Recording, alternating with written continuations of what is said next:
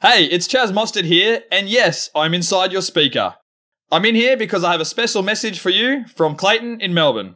If you're a club, state or national racer on the circuit or on the dirt in Speedway or rallying, you can now tap into the know-how of Walkinshaw Racing Services, and you don't need a supercar to get in the door. The same expertise that's won multiple Bathurst 1000s and V8 Supercar Championships is now available for you to call upon. From bonnet to bumper, WRS can help you with engines, design, paint, machining, fabrication, and so much more for all sorts of makes, models, and categories. Have a chat with Walkinshaw Racing Services and tell them what matters to you. Call now on 1300 W Racing or email services@walkinshawracing.com.au. A Motorsport Podcast Network production.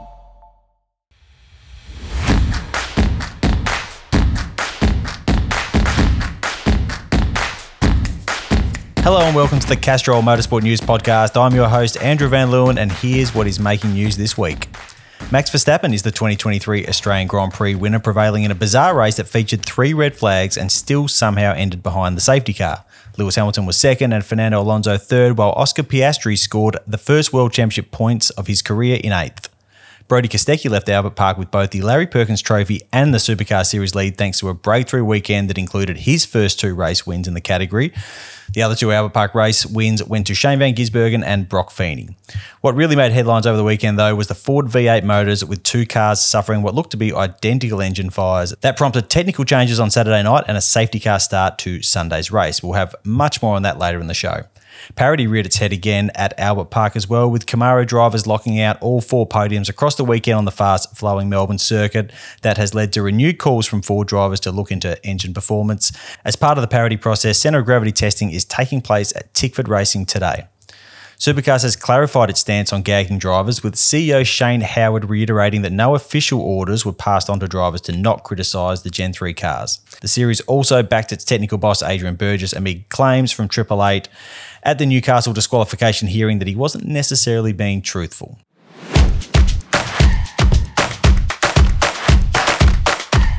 Joining me this week to discuss all that and more is a teammate that single-handedly got us kicked out of the Tickford garage on Saturday night, Stefan Bartholomaeus. Stefan, you troublemaker, how are you this week? Hello, Andrew. I get the feeling you're a teammate who really doesn't like being moved out of a garage. Really? What gave you that impression? I don't know. It was an extraordinary time there in the Supercars paddock on Saturday evening, wasn't it? It was. It was tense. There was a lot of tension. It was... reminiscent of a few scenes we've seen in the sort of build up to Gen 3 and there's still obviously a bit of tension going on about these cars. It's been an interesting few months. Anyway, let's crack into what was a very, very large weekend at Albert Park. I do selfishly hope each year that there aren't any waves in the Supercars paddock over the AGP weekend because I am on double duties with F1, but I really got unlucky this year because it was about as newsy as it gets in V8 land. Stefan, I think we have to start by talking V8s, by which I mean Ford V8 motors and their newfound tendency to spontaneously erupt into flames. Now, to set the scene, Nick Percat's WAU car was the first to go up in flames on Friday evening. The team was quick to reach the conclusion that it was an electrical fault and pinned its suspicions on a failed tyre pressure monitor sensor. Supercars refuted that claim and apparently suggested it was an installation issue at WAU. It also warned teams to check their oil tank levels and empty their catch cans just in case.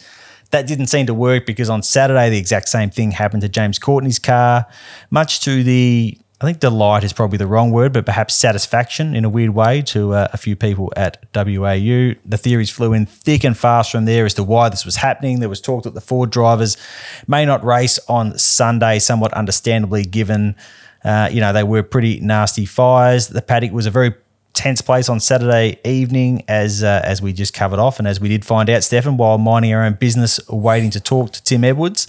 To be clear, Tim is very helpful and giving with the media, and I don't think he was quite aware of what was going on. But anyway, the technical working group met late into the night and decided on a heap of technical changes for Sunday, such as removing the TPMS, disconnecting the breather hose from the crankcase to the catch can. The catch can venting position was also changed as it was going straight into the wheel well, and Sunday's race was started behind the safety car to limit vapor buildup and temperatures. Now the real work begins in determining what the actual cause is.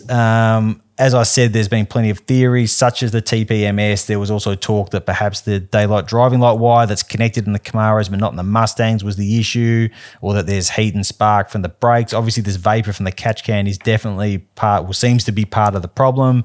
But like whatever it ends up being, Stefan, like what an extraordinary situation it was, and what an extraordinary evening Saturday was.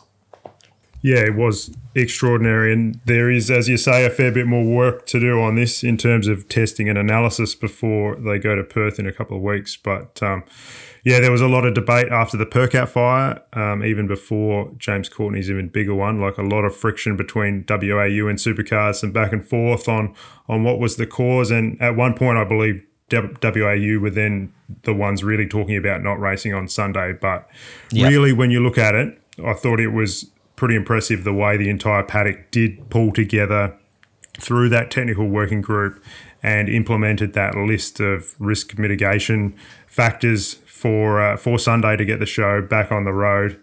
And the changes they made with the oil system may well have actually solved the problem, but they don't know the ignition point yet. So there's some analysis to do there, whether it's as simple as the heat from the headers or what's going on there. And clearly one of the biggest questions was, why did it happen at Albert Park but not in Newcastle or any of the testing? And that's why they peeled back all the little changes that they'd made since Newcastle, regardless of whether they thought it was realistically contributing or not, because they just needed to make it as safe as possible for Sunday. So now they've got this big investigation that's ongoing, which no doubt will include all sorts of things like flammability tests on these guards, which are a different material to what was on the Gen 2 cars, and all of the things around that.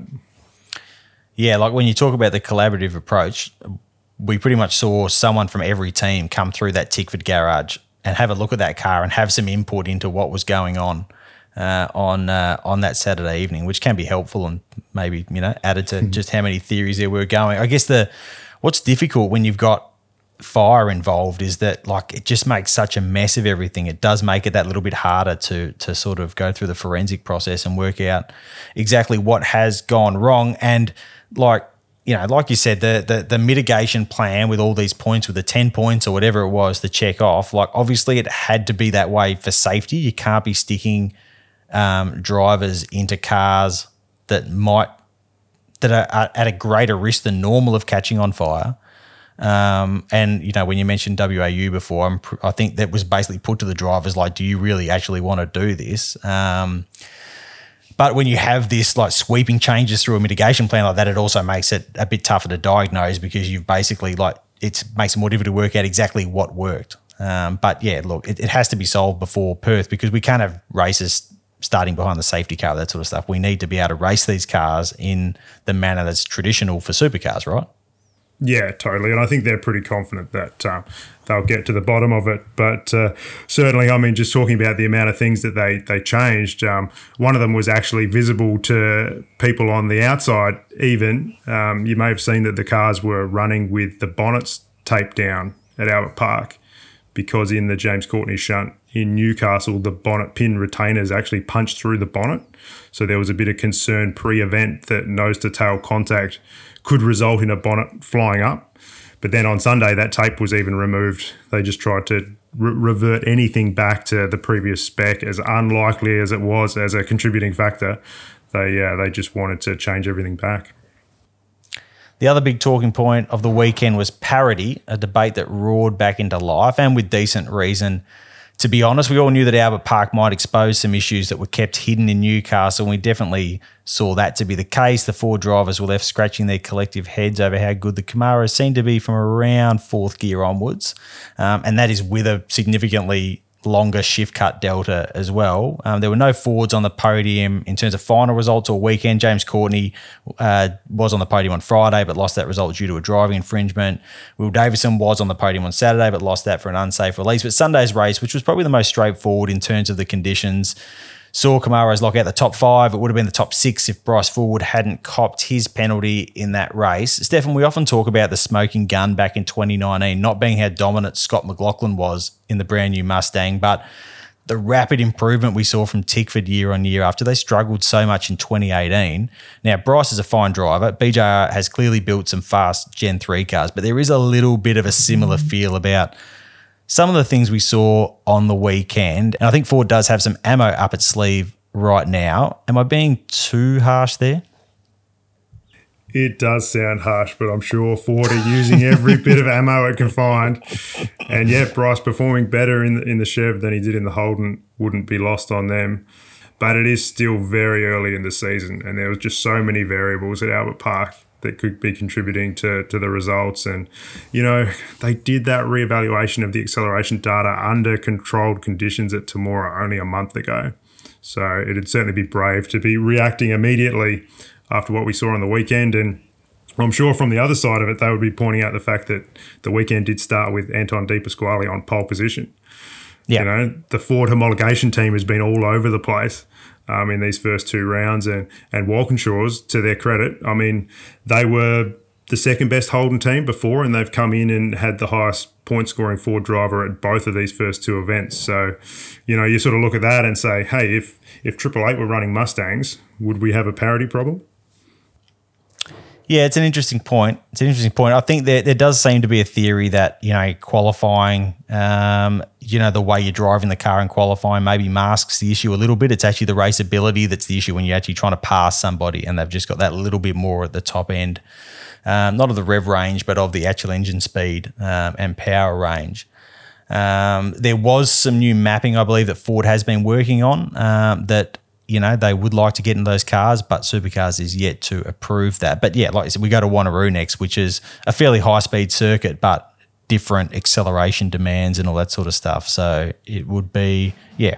And then we go to Tasmania, which is totally different again. So yeah, it's interesting too. You say that Ford have got the solution already prepared there. That does feel like a bit of 2019 again, doesn't it? Where yes. They knew there'd be changes made, so they had option B and C. That was obviously working in the other direction, but yeah, they're always a step ahead. One of the Fords we did see finish on the podium, on the road at least, over the weekend was James Courtney on Friday, but he didn't hold on to it for long. In the press conference, it was put to him by your colleague, Conor O'Brien, that perhaps he'd gotten the back of Cam Waters on the run to turn one. He did his best to deflect it and said, mate, it's called racing, not following. But I think it didn't take that much. You didn't have to review the footies that many times to realise that he was probably going to get in a fair bit of strife for that. He did absolutely clout into the back of Cam Waters, who then got in the back of David Reynolds and left him beached at turn one. I did hear that one of James's arguments for the contact when he faced the stewards later was that the faulty lights and that Australian flag start meant that everyone was out of position and he had no idea what was going on, which I don't think the stewards bought into that one too much. Was it a fair call to strip him of that result based on the contact, Stefan? Well, yes, certainly based on the evidence that we saw. And it did make me wonder whether James's explanation to Cam was the same as his explanation to the media, that it's called racing when you fire into the back of your teammate in a straight line heading into turn one. I guess, you know, you've got to, for anyone to believe it, you've got to believe it first. But that aside, like not having working starting lights was pretty embarrassing ahead of that race. Totally. Apparently, when the Supercars guys got up into the starters box, the actual electronic control box for the lights was locked. Like after the F3 session that had been on beforehand, someone had like literally walked off with a key. That's amazing. That is amazing. Yeah, no, that was quite an incredible thing to see. Speaking of incredible claims, there was some tasty WAU versus Triple Eight action on that Saturday as well. When there was an accusation from Ryan Walkinshaw that Brock Feeney had slowed up too much racing to the safety car line, and it cost himself a win and Chaz Mostert behind him a podium. Now, the scenario was that Feeney had just pitted, Mostert had pitted a lap earlier, and Brodie Kostecki, James Courtney and Shane Van Gisbergen were all able to pit as the safety car came out and resume as the top three. So the inference from Ryan was that Brock had deliberately driven too slow to allow Shane to retain that third place. He referenced DJR in the infamous 2019 Bathurst 1000. Triple Eight, of course, refuted the claims on the basis that costing one of your drivers a win so that another could finish third doesn't make all that much sense. I have to say I struggle to see how it makes all that much sense as well. So I don't really think for a second there was any sort of formal plan in place to do that. What it seems like is Brock slowed when he went past Jack LeBrock's crashed car. And really, Stefan, what this shines a light on is that we need to eliminate this ridiculously dangerous racing to the safety car line practice. Yeah, the fact that the scandal here was because a driver may have slowed down while passing a crashed car just shows how insane the current safety car rules are that the teams then have to play to. And yeah, we've talked about this before, but we do need to keep talking about it because everyone in the sport knows how dangerous it is, but nothing ever gets done about it. And the most frustrating thing is the solutions are out there. Like other categories have it to either slow the entire field immediately or just through the crash zone. They can police it using delta times through microsectors or with the GPS positioning technology that they've already got. It's all doable, and yet here we have Jack LeBrock unable to get out of his crashed car because there's cars blazing past at 200 kilometers an hour. Like he's in there hoping no one hits him and that his car isn't about to catch fire. It's a disaster waiting to happen, and they need to act on it. Yeah, we saw quite a bit of like nailiness in and around pit lane when we had these sort of rushes in to get stops done and that sort of stuff as well. Like there was a fair bit to take note of over the weekend. Yeah, some of the pit lane stuff was just totally out of control with cars making contact right next to crew members and wheels flying towards marshals who are looking the other way. Like there'll always be some danger in pit lane, but for me there's a few things like the 2 rattle gun rule where you then have mechanics running from one end of the car to the other. That doesn't work in a tight pit lane like Albert Park. Like the other drivers are having to dodge moving targets. There's people running everywhere and the drivers are just hoping a mechanic doesn't appear in their path as they're turning in or out of the box. So even the fact you have car controllers in pit lane not wearing race suits because it's not mandatory because it's not actually a refueling race. But then you've got cars coming in literally on fire. Yeah, on fire, yeah. So, there's just a few things there that you look at and go, oh, I think they need to have a look at it and maybe tighten up these things. Yep, absolutely. Speaking of rules, there were some interesting quirks with this wet declaration thing over the weekend as well. It was interesting to see that on Thursday some teams are onto it and others weren't, but it really does feel like it just had too much of an impact. Yeah, this was, of course, a situation where if the race was declared wet, you didn't have to run both compounds, and that meant you could get away with changing just 2 tyres. So, as you say, good on the teams that were on top of it, which were most clearly Triple Eight, Erebus and Brad Jones Racing. It was a shame that it meant most started the next 2 races on the super soft to avoid getting boxed in. But it was a fun quirk to that Thursday race, I thought. And, those AGP tyre rules, they did throw up a couple of other curiosities through the weekend as well that resulted in clarifications being sent out by Supercars. There was an issue with rules definitively stating one qualifying session was hard tyres only and one was super softs only. And they dropped out having a provision in there for actually running wets. So thankfully a team pointed out that loophole before Saturday's wet session. Because if they wanted to, they could have just tootled around on some hards and then later got the other 23 cars DSQ'd. So without naming the team, let's say it would have been an amazing return of serve after what happened in Newcastle. That would have been pretty amazing. Amid all the drama, it was an excellent weekend for Erebus Motorsport at Albert Park. As I mentioned before, Is Kostecki took home the Larry Perkins Trophy and the series lead. It's obviously a very small sample size. If we look at what we've seen this season so far, I guess we've still got a lot to learn in Perth and then when we get to Triple Eight country in Tasmania. But there's some good signs of genuine pace from that team. You picked it pre-season, Stefan. Could Erebus and Brodie actually be the real deal this year? Like, is this where the challenge to Shane could actually come from? They're certainly looking very good at the moment and, full credit to them, especially when you consider where that team was, say, in mid-2020. Like, since then, they invested in 2 young drivers, which is always a risk. They brought in new staff, and then when it came to Gen 3, they backed themselves to build their own chassis. So we can see on the track that the drivers work well together, and Brodie, as you say, he is absolutely excelling in these cars. So in terms of taking it to Triple Eight over the season, though, the only question is whether they can actually execute every week. And in Newcastle on Sunday, Brodie qualified 15th because of a technical issue they had going on. And, you know, that sort of stuff can hurt quite badly. So that's the challenge for them, not letting any of the process or procedural things get in the way of their obvious car speed. Before we move on from Supercars at Albert Park, Stefan, the rumour mill was in full swing over the future of the series. At that event, there was a level of disgruntledness from the teams due to the revised layout of the paddock, due to F2 and F3 being there. That meant that the Supercars trucks were outside the circuit, basically on the village green area rather than being directly behind the pits as per usual. So team personnel were logging a few more Ks on their feet than normal. There was also a lot of talk about F2 and F3 moving into the pit lane area that Supercars uses next year and forcing Supercars out. We know there is fresh investment coming to Albert Park thanks to this long-term agreement with Formula One, and part of the chat is that a facility could be built on the other side of the main straight for Supercars. Either way, with how time certain everything ran on the weekend, again, you know, F2 and F3 being there contributing to that, there were plenty of people in the Supercars paddock that felt the series was nothing more than a support category a long way down the pecking order, and that maybe Supercars shouldn't be there. And then there are others pointing out that, you know, with the current F1 boom, you know, Supercars absolutely has to capitalise on that and race at Albert Park. The current agreement between Supercars and the AGPC is now up, although there is a 2-year option on the table. I guess the real negotiations won't start until Andrew Westcott's replacement has been appointed at the AGPC. Stefan, what could you see happening from here? It's certainly an interesting equation, and it does seem like the Grand Prix is in a position now where it doesn't really need supercars.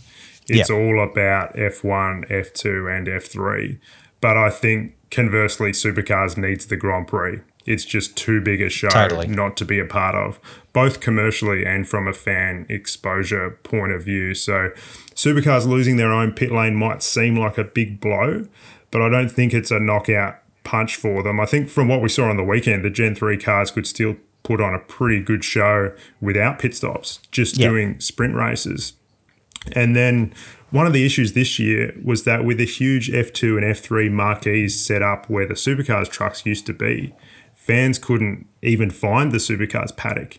It was really hard to get through there, find, and then hard to access as well, because when F2 and F3 were going in and out, they would shut that area off and you couldn't get through. So I think if supercars ended up in the middle of the circuit where the Porsches are, it would actually give them a lot more exposure, a lot more foot traffic. So being out on the grass doesn't sound as good as having a pit lane, but if they really created some sort of supercars like exhibition area through there, it could actually work for them. Absolutely. Let's move on to Formula One now, Stefan, and it sure was a fascinating Australian Grand Prix, at times for the racing and at times for the officiating. What did you make of the 3 red flags and how the race ultimately and very slowly did come to its conclusion? It was obviously a bit messy, and especially at the end there, I think it was particularly bad for fans trackside, because I believe the big screen commentators were pumping it up that there'd actually be another racing lap. So there were a few boos when that didn't end up happening. Right. But race control, in the end there, they're kind of damned if they do, damned if they don't sometimes with these red flags near the end of races. Like some people pointed to it that it probably could have been the answer for that Abu Dhabi situation in 2021 instead of rushing through a safety car to throw a red, and that's kind of what they ended up doing here. But yeah, it didn't work out for them. Yeah, no, for sure. And I think there certainly needs to be, there's been some comments from team bosses saying that there needs to be clearer understanding for teams what and when the red flag will be used. I think it can definitely work. Like those standing starts are way better than just trundling around behind the safety car. But obviously teams, particularly with the way that the rules are set up, we've been able to change those tyres. Teams need to know what they're dealing with. And that's something they need to look at. If you're going to use it, but it's going to put some drivers at a huge advantage or others at a huge disadvantage, obviously then, the system starts to fall over as well. So I think if they can clarify and say, and it might be, okay, well, it's going to be inside the last 10 laps, this is how we're going to do this, then everyone knows sort of what they're working with and it could potentially work. So, yeah, it'll be interesting to see where they go from here. Points for Oscar Piastri was a great outcome as well. I was actually in the McLaren hospitality unit for a press round table with Andrea Stella when Oscar and Mark Webber walked back in from the garage after the race, and the fanfare was really cool to see there. Andrea did warn that, there were lots of circumstances that helped Lando and Oscar end up in the points, and that raw pace is still a bit of a worry at the moment, but the team is certainly impressed with Oscar and how quickly he is adapting to Formula One, and how he's certainly within the same postcode as Lando, which is pretty promising this early in his career. All right, let's take a look at what is happening around the world, or in the first instance, in our backyard. Dennis Hauger won the FIA F2 sprint race at Albert Park before Ayumu Iwasa took out the feature race win. In FIA F3, the sprint race went to Franco Colapinto and the feature race to Gabriel Bortoleto. In MotoGP, KTM's Brad Binder won the sprint race in Argentina from 15th on the grid before Marco Bezzecchi took a first career win in the Grand Prix itself. Jack Miller finished 6th. Joseph Newgarden won an exciting IndyCar race in Texas ahead of Pato O'Ward and Alex Palou. Scotty Mack finished 6th and Will Power down in 16th. And Kyle Larson took out the NASCAR Cup Series race at Richmond Raceway. Okay, Castrol mailbag time. Mick Jordan asked, should supercars be looking at shorter race formats more often? Most action-packed race weekend in a long time at Albert Park, in my opinion. 2 tyre compounds, narrow CPS windows, and a bit of boys have added. I kind of think that we already have a fairly good mix of formats, and I don't actually mind the format at the Grand Prix. I agree with what you said before, Stefan. You could probably get rid of the stops and you could just have pure sprint racing, and it's the sort of track that would work for it. Obviously, if like Supercars is the main show, you've got to be mindful of the amount of track time that they have, so it's not necessarily easy to just do, like a 90k sprint race with no stops and do that twice and go, well, there you go, there's your race weekend, because you're charging people to come through the gate and they need to see some race cars on track. But at the Grand Prix, it obviously works because it is just one of a number of categories, that are all competing for billing, as opposed to, a Supercars event where you have Supercars and then the rest, and, people aren't actually coming to watch the rest, they're coming to watch Supercars. So you've always got to be mindful of that. But I agree that the format can work in the right circumstances, and certainly these cars look a bit racier. We actually saw that this time. Yeah, I think one of the things is that I'm personally not a huge fan of the mixed compound, but it is a bit surprising that it only gets used at Albert Park, considering how widely used it is in other categories. And I think I'd be more of a fan of it if the 2 compounds were a little closer, because you don't really see cars racing each other when they're on the 2 different specs. It's a big difference. But, we've seen more mixed compounds in the past, and, maybe it's something they'll look at doing more of in the future. Alrighty, let's hand out some Castrol Stars of the Week. Stefan, you can go first this week. Who have you got? I'm going for a real unsung hero this time, Andrew. I'm giving my Castrol Star of the Week to Supercars safety car driver, Jason Routley. Wow. Well, it's a bit of a thankless job, but he led the field over the finish line in that Friday race and then led them off the start on Sunday. So basically the safety car driver's taken a pole position and a victory on the one weekend. That's amazing. That's just fair reward for all of the VCAT work that he did during the year driving those cars, which is quite a funny thing as well. I'm going to play it straight this week and give mine to Oscar Piastri. First points of his F1 career on home soil as the first Melbourne driver to take part in a World Championship Australian GP at Albert Park. Not quite Mark Webber 2002 areas, but a romantic result all the same. Well, that's it for this week. Remember to like, subscribe, and review our work wherever you listen to your podcast, and we'll be back next week with more Castrol Motorsport News.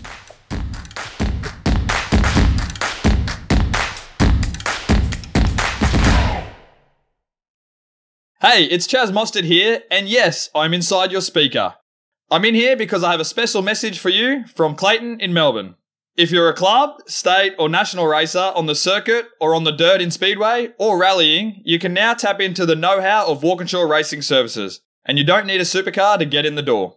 The same expertise that's won multiple Bathurst 1000s and V8 Supercar Championships is now available for you to call upon. From bonnet to bumper, WRS can help you with engines, design, paint, machining, fabrication, and so much more for all sorts of makes, models, and categories. Have a chat with Walkinshaw Racing Services and tell them what matters to you. Call now on 1300 W Racing or email services@walkinshawracing.com.au.